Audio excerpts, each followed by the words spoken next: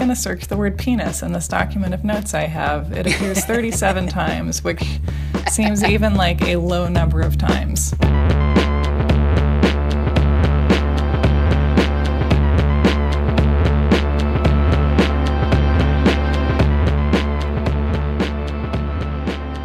Welcome to You're Wrong About, the show where we revisit your childhood memories from the 90s so you don't have to. I like that, because who has the time? I am Michael Hobbs. I'm a reporter for the Huffington Post. I'm Sarah Marshall, and I'm tired of naming all the places I write for, because this is like the main thing I do now. And we're talking about, I think the title of this is going to be You're Wrong About Lorena Bobbitt, because that is the primary person in this who I think America is wrong about. But we're going to talk a lot about John Wayne Bobbitt, and I've just become, like, fascinated by him. I mean, America was fascinated by him. Like, I remember when his porn came out, and they reviewed it in, like, The New Yorker and stuff. He did 2 pornographic films, and I've now seen one of them. Okay. And I would sum up the themes of this whole episode with a quote that John Wayne Bobbitt himself says. Then this is his first porno, which is John Wayne Bobbitt Uncut. Oh, yeah. Directed by Ron Jeremy. Have you seen it? No, unfortunately.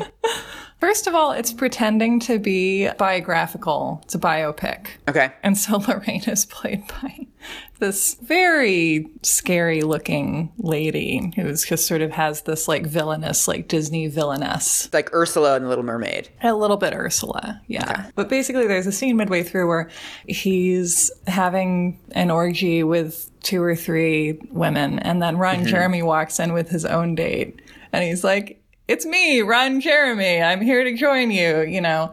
And at this point, John Wayne Bobbitt, doing, as always, an unconvincing job playing himself, Nice. says, "I was meeting some very important people now, but everything seemed to turn into an orgy." Condolences to John Wayne Bobbitt. I feel like John Wayne Bobbitt's life in the 90s was like he was the heroine of an 18th century novel about a young lad sort of without much intelligence sort of making his way around the world, getting sort of randomly kidnapped by pirates, and turns out to look exactly like a duke, and he impersonates him. His life became this sort of weird picaresque adventure for a while there. Oh, yeah. What do you remember about all this? Like, what are your impressions of this saga? My understanding of the case was that Lorena Bobbitt, her husband came home and he was drunk and he passed out in the bed and he was like a deadbeat husband, just like a shitty husband. And so she went to the kitchen, got a kitchen knife, cut off his penis, got in her car, drove away. I don't even know what city this was in, but it was near cornfields or fields of something. And she threw the penis amidst the fields.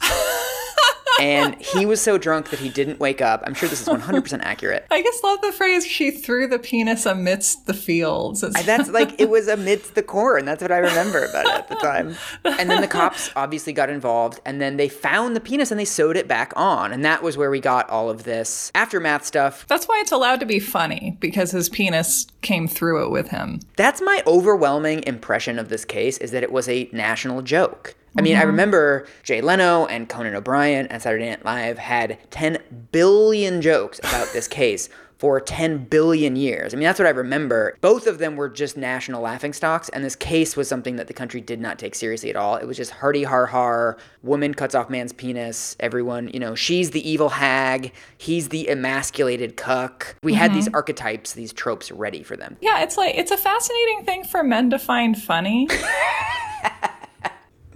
So should we start from the beginning? Let's start from the beginning, yeah. And let's...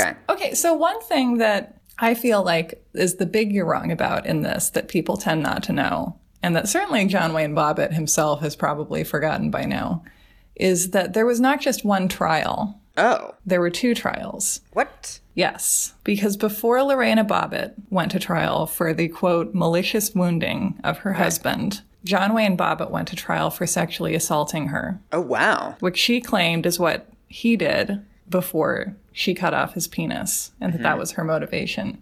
He says her motivation was that he was bad at sex, or that she was upset that he was leaving her, or that if she couldn't have him, nobody would. Like, it changes based on what year in the life of John Wayne Bobbitt you read an interview from. Nice. I mean, first of all, it's always a version of the events where he's not at fault for anything. Okay. What do you know about Lorena Bobbitt? Like, if you try and imagine her as a person. Nothing. So Lorena Bobbitt was born in Ecuador in 1969.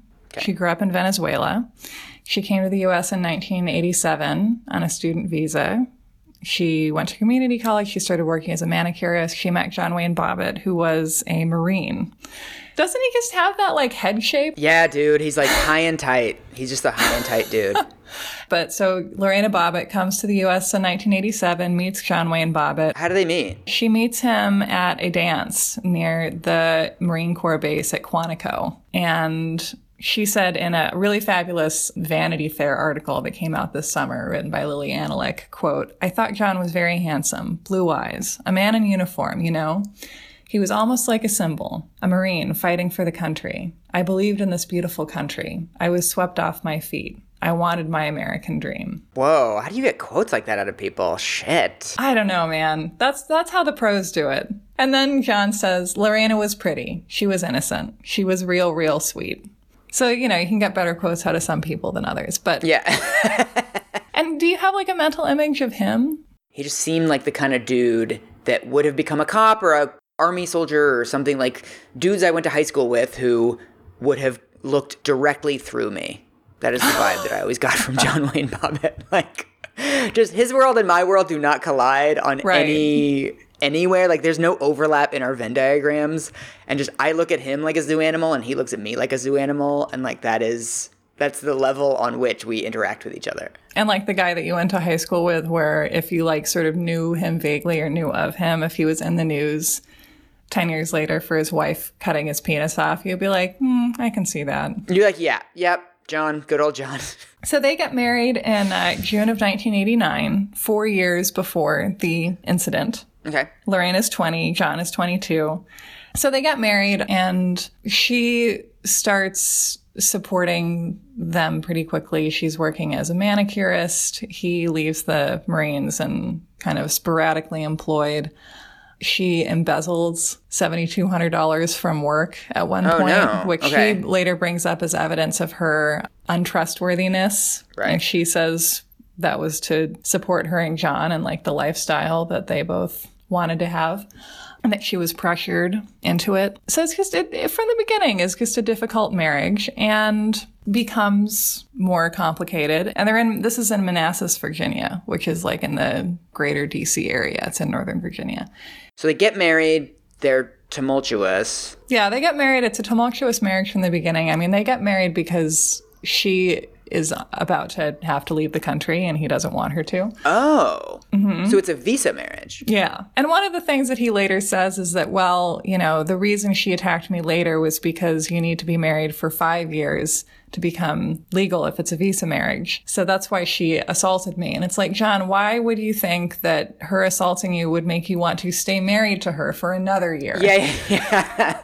If that's true, that's not a great strategy on her part. Yeah. It's a visa marriage. It's a stormy marriage to begin with. They fight about money. He leaves the Marines fairly soon after, so he's not this American dream type person anymore. He's just a regular guy. She's working to support them pretty much from the beginning. She's working long hours as a manicurist. You know, they separate for a period. He goes off and fathers a child with another woman. Whoops. And then comes back to the marriage. But they've already been separated for one lengthy period. They're, like, back living together again, but are talking about divorce. And essentially, you know, both of them kind of know which way it's going. By the time of the night in question, which is June 23rd, 1993, they pretty much know that they're going to get divorced. And then this is the end. But it's like they've separated and come together a couple times before. So I think there's also this feeling of, you know, when you're in a shitty relationship that you just can't end. Yes. Very yes. It feels like this was one of those. So they're kind of coasting on the momentum. It's, like, easy to stay together. They have this fiery thing. They both were really young when they got together. She was 20 years old and he was 22 when they got married. So, you know, I guess the idea of your marriage ending when you're a young married person seems like it's hard, you know, because you've made this big decision and now you have to admit that you need to move on. Right. I don't know. I feel like harmful emotional attachment can be more tenacious than like a healthy emotional attachment. Like the bad relationships can be harder to leave. Why? I don't know, because of like the basic masochism of human beings. And I guess you get addicted to like the tumultuousness of it, or you sort of think that that's what love is. Who knows if that's what was happening here, but it just seems like one of those relationships that like that the people in it wouldn't let die. That's being like continually defibrillated back to life. And each time it comes back, it's like a little bit worse off. Right. Yeah, that's called being in your 20s. That is extremely being in your 20s. It's just like, look, everyone made like a series of small bad decisions. And so the night that this all happens, they're living together, which is important legally later on, because in Virginia, you cannot charge someone with marital rape if they are living with their alleged victim unless there is some kind of physical injury. Jesus Christ. So the reason that this is going to be called sexual assault later is because they're living in the same house. That there's no such thing as raping someone if they're your spouse. If you don't injure them. You can legally rape your spouse without physically injuring them in the state of Virginia if they live at a different address than you. Like this is the way that it breaks down at the bureaucratic level. All the little ways of not applying the term marital rape to cases of marital rape. Right. So he goes out with his friend who's staying with him at the time. They come back at like 3 a.m. What John Wayne Bobbitt says later on, variously, is that he doesn't remember having sex with Lorena or that they had consensual sex. Okay. What Lorena says is that he raped her. Okay. And that this was not an uncommon thing in the marriage. One of the things that becomes a problem for her also later is that when she is finally apprehended by the police later that night, what she tells them is that he always has an orgasm and he never gives her an orgasm. Ooh. What do you hear in that? Don't get mad at me. I hear just straight relationships. You hear like the danger of straight relationships and how maybe they're too risky for anyone to be in. It sounds like every conversation I've had with straight female and straight male friends of mine. I'm sorry. But isn't her account pretty plausible? I mean, if he comes home at 3 in the morning and he's been drinking, the idea that she, who presumably has to get up early to work the next morning, is going to be like, yes, let's bang this out. Yeah, I wants to go off to work to do manicures all day to support him and his, whatever the hell he does.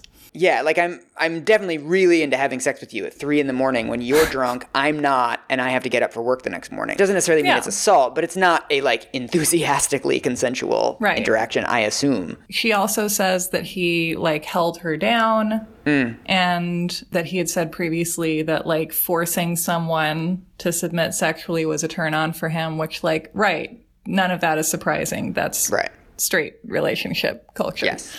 Like, I personally look at that and I'm like, yeah, like if this is a relationship that has involved an abuse dynamic, and if we go by a version of the story where she didn't say anything or attempt to resist in any way on this particular incident, it's like, I don't think that even particularly matters in the scheme of things, because we're looking at consent spread over an entire marriage. Right. And at a relationship where the idea of whether or not it matters what she says or does if he feels like having sex, like that might have been completely eroded from the relationship years ago. Right. This particular night, I think, doesn't matter as much as we want it to matter.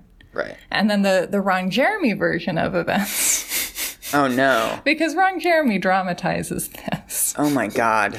I just can't believe the phrase, the Ron Jeremy version of events exists. I mean, it sucks, but it's also really nice to be to be looking at this weird chapter of American history and Ron Jeremy is there. Like, I almost wish that when we were talking about, I don't know, like the creation of the FBI, and it's like, and here's the Ron Jeremy version. 9/11, the Ron Jeremy version. There's a whole rainbow of possibility that Ron Jeremy never tapped. But the Ron Jeremy version of this is, first of all, that Lorena is sleeping with like her huge, scary boobs out on display. Yes. John Wayne Bobbitt comes home and basically has sex with her in a way that is just consensual but lame. Like, he's guilty of being what every straight guy fears being, which is like boring sexually and can't stay hard for very long. And he just sort of like very quickly comes and then falls asleep. And then she goes and gets the knife and like stands over him and is like, you deserve this. I am going to wound you. And then cuts off his penis. And then instead of throwing it into a field, it actually lands at the feet of Motörhead's Lemmy. No way, really? Yes. The special guest appearance by Motörhead? Yeah, they also did the closing credits theme. Sure. So that's the Ron Jeremy version. The part where the two actual Bobbitts start telling the same story is that she gets out, she gets a glass of water. She says that she sees the knife in the kitchen and just kind of grabs it. She's not really thinking. She just kind of does it. She goes back into the bedroom. John Wayne Bobbitt later will say that he feels her grabbing him and initially thinks that she wants to like... Round two? Round two. Okay. That's like a very John Wayne Bobbitt thing to think. Yes. And she cuts it off, and then he fully wakes up and wakes his friend up who's staying with him to have him drive him to the hospital. And his friend, who doesn't think it's like super serious, starts brushing his teeth. No fucking way. Yeah, and John Wayne Bobbitt is like, no, we have to go to the hospital right now. No way. But apparently stays very calm. And then at the hospital, you know, first they're like clamping it and suturing it. And then they retrieve the penis, and it is reattached in a 9.5-hour-long surgery. Wow. And even after it's sewn back on, they don't know if it's going to be able to stay back on or, you know. The doctor apparently tells him that it could literally turn black and fall off. Okay. But it stays on. What is she doing at this time? She cuts it off and then she like runs out of the apartment super quickly? Or like how does she... She runs out of the apartment. She doesn't have shoes on. She's like still holding the penis, and she also takes his Game Boy. What? Which is very mysterious. Why did she take the Game Boy? I don't know. Like, why would you take a Game Boy if you were in her position? She's halfway through playing A Link to the Past. I don't know. Like, it's valuable. It's sitting there. Sure. You know, so this crime takes place. She gets in the car still holding it. The penis, not really realizing that she still has it in her hand, is what she says later. Okay. And she's driving around and she like suddenly realizes that she's holding it. And so she throws it out the window. Amidst the corn. As far as I know, corn wasn't involved. Okay. I think it might have been like a vacant lot because it was across the street from a 7-Eleven. Oh, see, I was imagining like the fields of wheat from Gladiator. That would be nice. The mythic resting place of the penis. Penis Valhalla, yes, that's what I was imagining. But no, sadly, it was really across the street from a 7-Eleven. And so the cops, because Lorena, after this, drives to her boss's house, her boss, Jana, from whom she has embezzled. Oh, wow. Yeah, she doesn't have like an extended friend network, which is one of the maybe problems in her life. And so she drives to her boss, Jana's house. And is like, I just cut off my husband's penis. And her boss, to her credit, is like, let's call the police and explain the situation.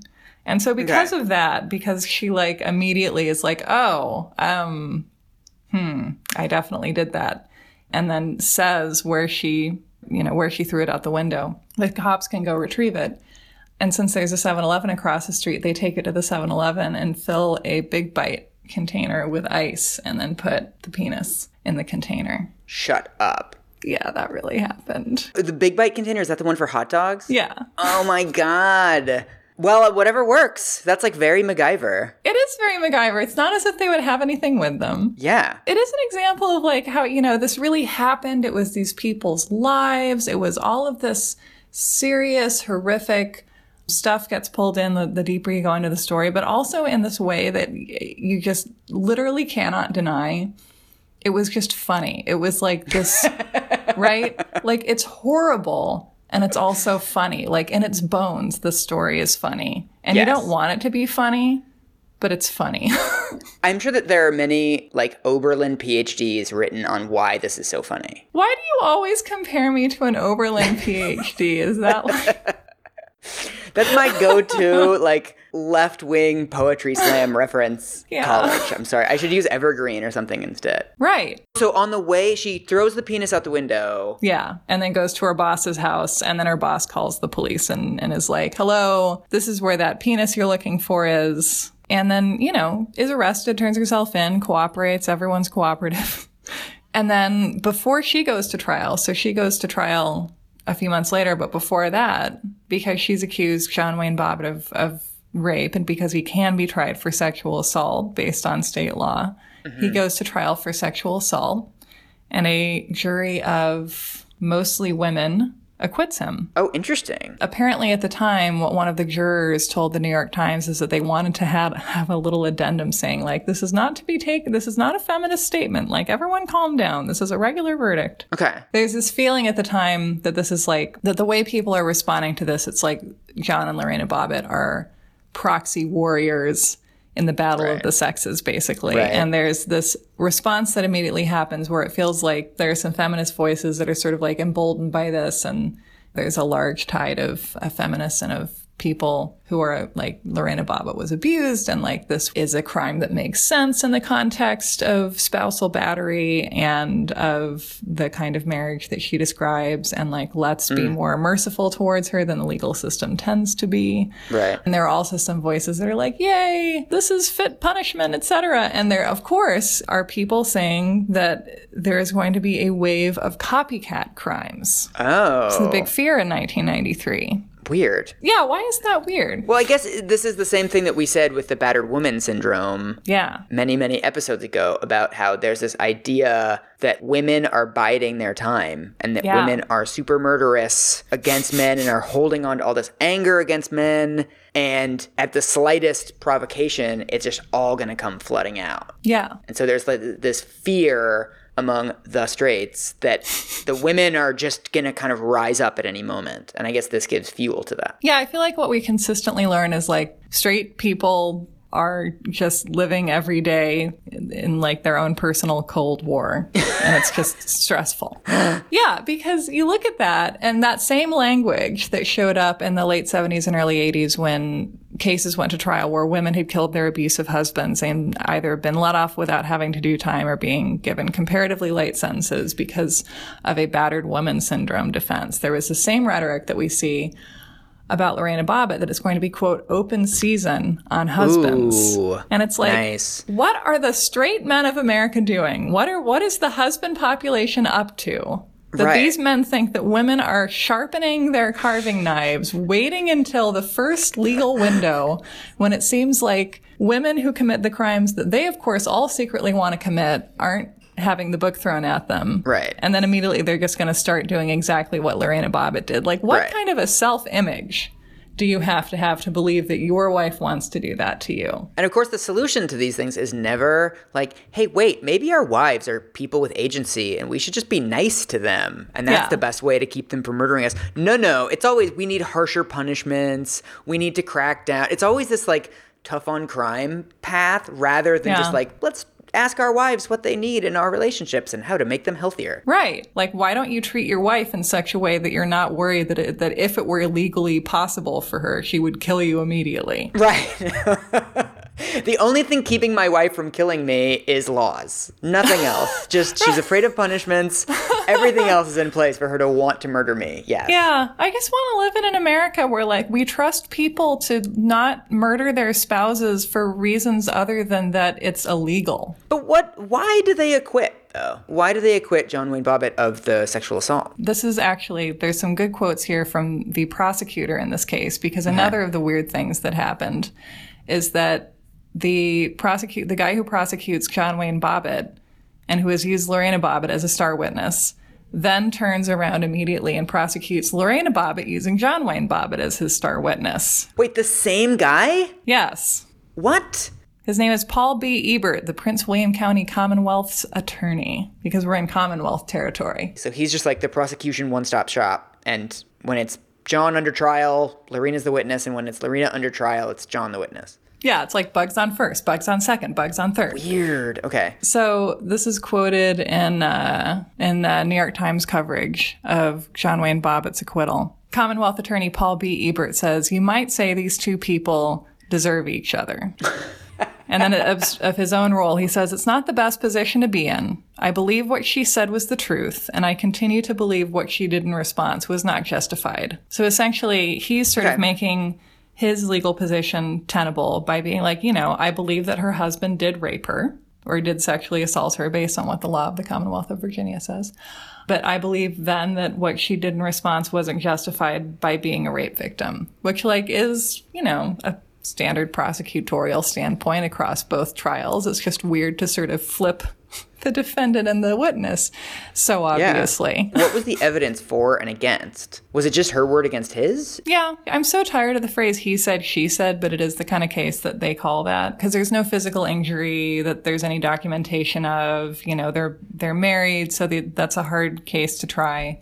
You get the feeling that if not for the malicious wounding trial, that the sexual assault trial probably wouldn't have happened. Right. You know, and also then they're trying based on the idea that the whole reasonable doubt thing, right? Right. Like there's a lot of room for reasonable doubt if it's a question of testimony versus testimony and the testimony of the victim, regardless of how you're going to try and focus on what's at hand. You know that the victim in this case is going to go on and be tried for something pretty incendiary in a couple of months. That's going to affect the way that you apply your understanding of the case as a juror. Right. So there's this weird thing where she then goes to trial and he has been acquitted of sexually assaulting her, which kind of takes some of her motive away. You know, there has to be proof of sexual assault for there to be proof of her battered wife syndrome, diminished capacity. And specifically, her lawyers are arguing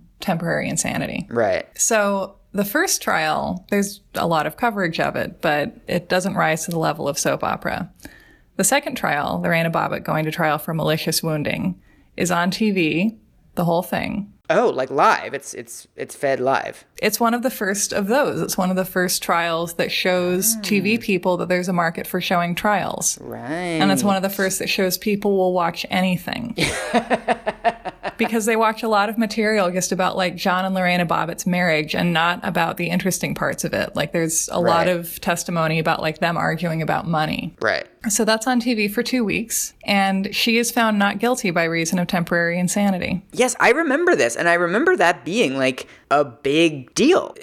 My understanding is the insanity defense does not work all that often. I don't have numbers on it, but like if you look at just the cases that we grew up watching and that, you know, have made a big impression on American media in the last 20 years, how often has an insanity defense worked? Like none times. Yeah. So what is her argument? She says she kind of blacked out? I would describe it essentially as just having diminished capacity. You know, one of the defenses that comes up a lot in cases where the mitigation is battered wife syndrome or something like it is that you essentially have lost the ability to respond appropriately to a threat. Oh. You are attacked or you feel the threat of attack, which may be real or maybe just you experience something that to you suggests you're about to be attacked based on your previous experiences of that and you respond to that threat. All of this makes complete sense when you sort of say it thing by thing, right? Because if you're used to being attacked specifically by someone who's physically larger or more powerful than you, if you sort of get this limbic reaction to the threat of future attack, then you're not going to be conservative, right? You're not going to be like, I'm going to try and disable but not kill this person. Right. You're going to overreact because you think that your life is in danger and you have to. Yeah, because that's what our survival instincts do. And that's why we do things like, you know, the same adrenaline rushes that are responsible for mothers lifting helicopters off of babies, wherever the hell that happens. You know, if we want to celebrate that, they're also responsible for people overreacting to real or perceived threats. And, you know, there's also the thing of learned helplessness that happens in abuse dynamics where, like, if you are consistently abused and nothing that you do makes a difference about whether you get abused or not, and if you know, have tried to get out before, but have just kind of given up on that, that you essentially don't have a sense of possessing any will of your own. So then even if you're presented with like free and clear options to like leave the relationship or to protect yourself, you just don't see those opportunities anymore.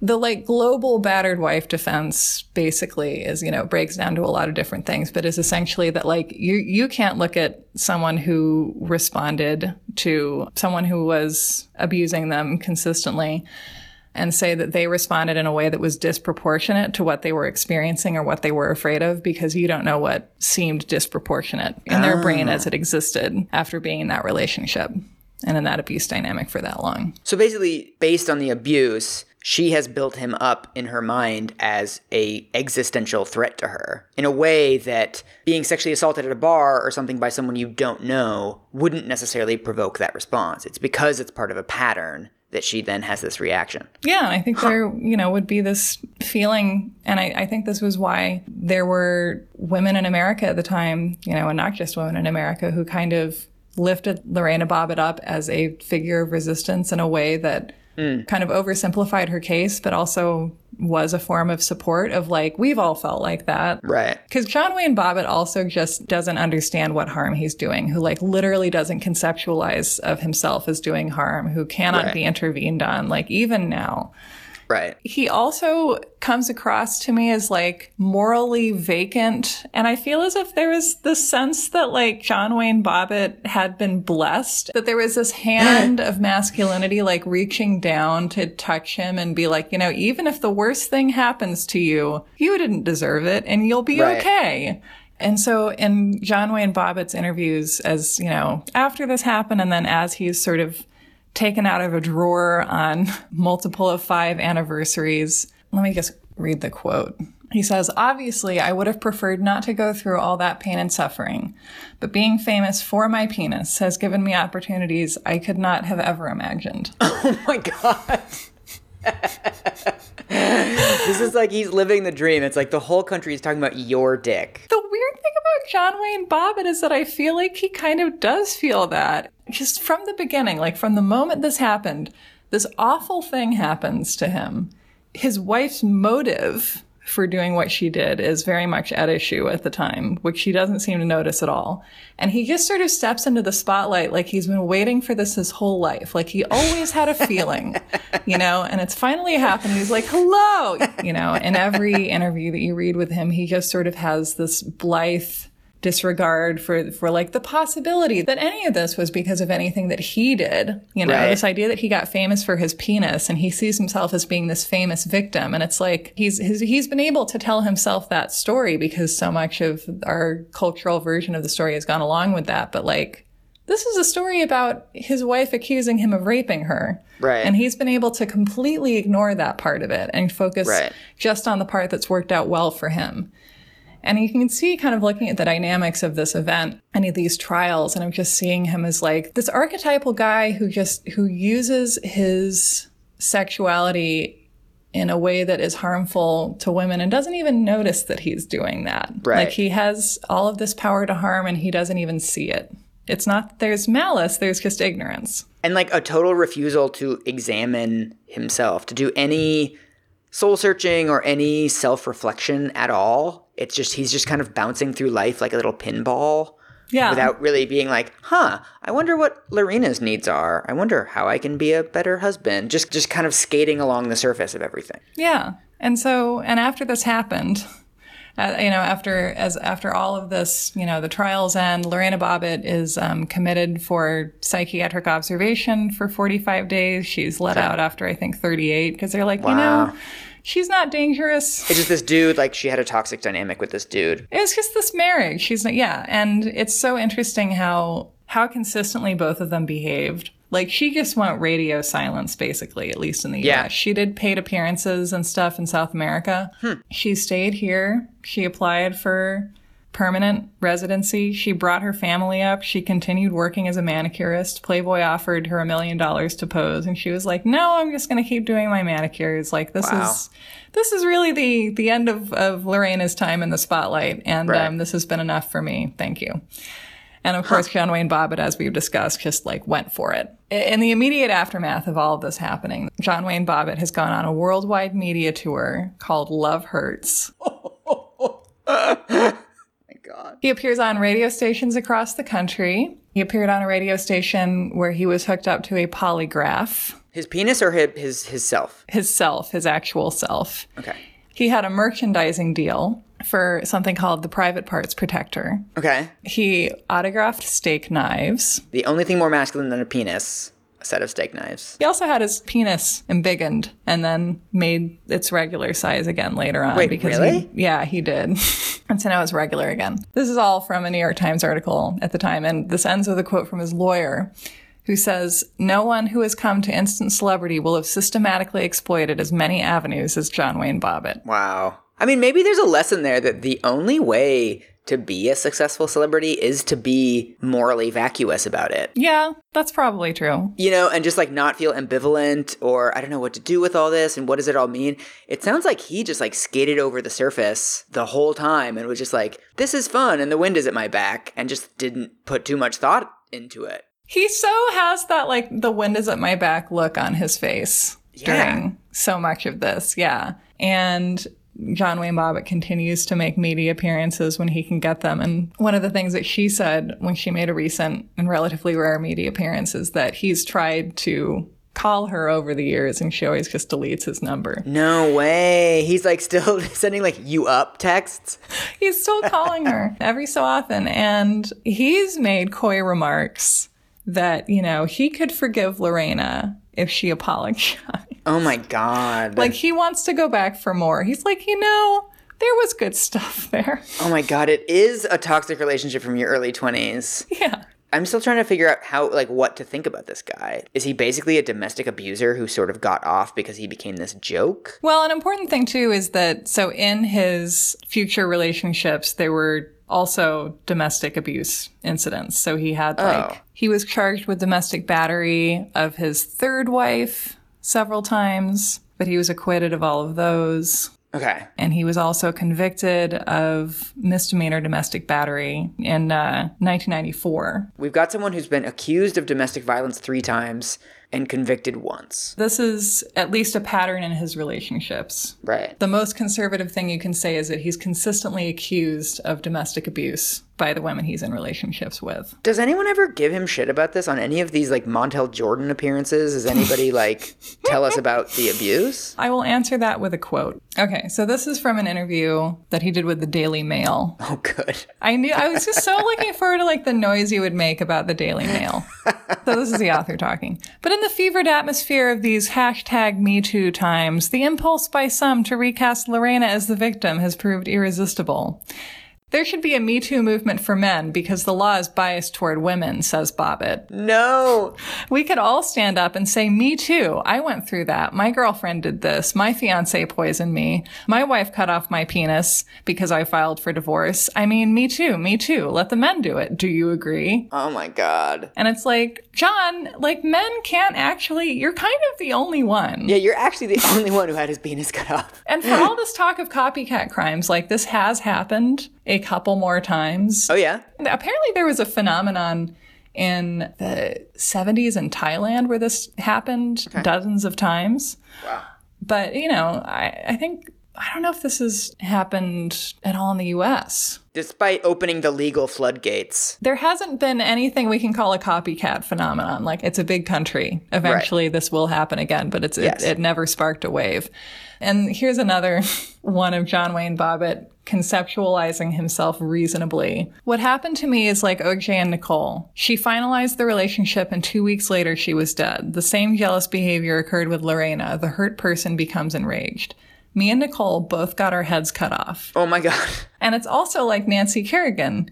We both had our legs cut off. Oh my God. It is evil behavior. And for the record, by the way, Nancy Kerrigan didn't get her leg cut off. Yeah.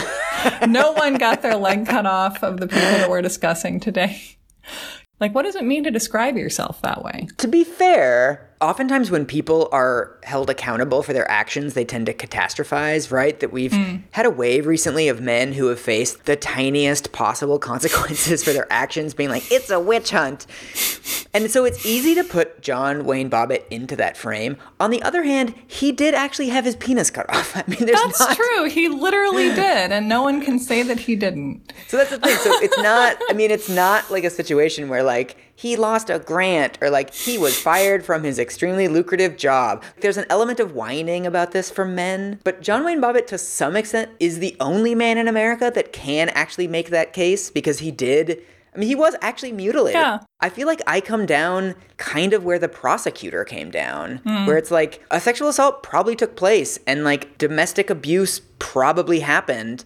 And it's a wildly disproportionate way to react to that. You know, she was trapped in the marriage. She couldn't leave because of visa reasons. She was scared. But, like, mutilating somebody in a very severe way is like a really fucked up and inappropriate thing to do. I don't think she should have been like locked up and thrown away the key or whatever, but it's a really big deal to cut someone's penis off. Yeah. If anyone can be a martyr for like men's rights, like it's probably John Wayne Bobbitt, and everyone else should shut the fuck up. There needs to be one so they can have him. Yeah, exactly. And he likes being famous. And he's in this weird position where, yes, he can be the face of men who are maimed by women in disproportionate ways. And he's the face of a movement of almost one. And yet he's also still capable of being annoying because he still has a penis that works fine. Yeah.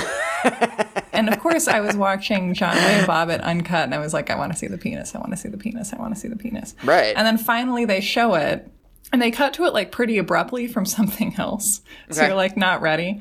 And then suddenly it's there, and you're like, oh, I would not even necessarily have guessed. Like it really, it is pretty amazing. Like it works. He materially benefited from this situation. It's part of why he's weirdly appealing as a human being. You're like, wouldn't it be nice to just have no self-awareness at all? And deep down we know it would be horrible because we wouldn't be accountable for our actions, and there would be all this good stuff and self-insight that we wouldn't have. But at the same time, you're like, what if I were John Wayne Bobbitt and I could have this, like, the biggest sign that you are capable of getting, that, like, maybe you need to make different decisions about what you do with your life. And you're like, wow, I'm the victim and I'm going to make a movie with Ron Jeremy. I'm going to make 2 movies. I mean, isn't that the sort of the thing that says something about where we were in the 90s, that he, despite the evidence that we had about domestic abuse, he became kind of like a jokey, fun celebrity that went on Jay Leno, and that no one ever held him accountable for that, or even was like, you know, something funny happened to this guy, but like maybe let's not welcome him into polite society. Like I always thought it seemed kind of weird how it just became this like joke. Nothing about the whole situation is like all that funny, unless, you know, just because like it has the word penis in it, it's funny. But like if she had cut off his hand or something, we would be having a completely different conversation about it. Yeah, it's true. It probably has to do with the fact that in America we're uncomfortable with penises as a whole anyway. We really don't know what to do with them. Someone has written their Oberlin PhD about like our weird obsession with penises, and as soon as penises get involved in something, we all become little giggling toddlers. I'm going to read you something. So you know how I have complicated feelings about Alan Dershowitz? Yes. But who, you know, in the 90s was still passably a civil libertarian, and now he's just a big balloon full of AM radio. Alan Dershowitz wrote a book in the mid-90s called The Abuse Excuse. Oh, nice. I would like you to argue against Alan Dershowitz. And, you know, this is in response to the Lorena Bobbitt trial. It's in response to Tanya Harding. The argument is that, you know, everyone wants to be killing everyone, and now they found all these loopholes. And it's, you know, folded into this general hysteria about the 90s and how everyone likes TV too much and, you know.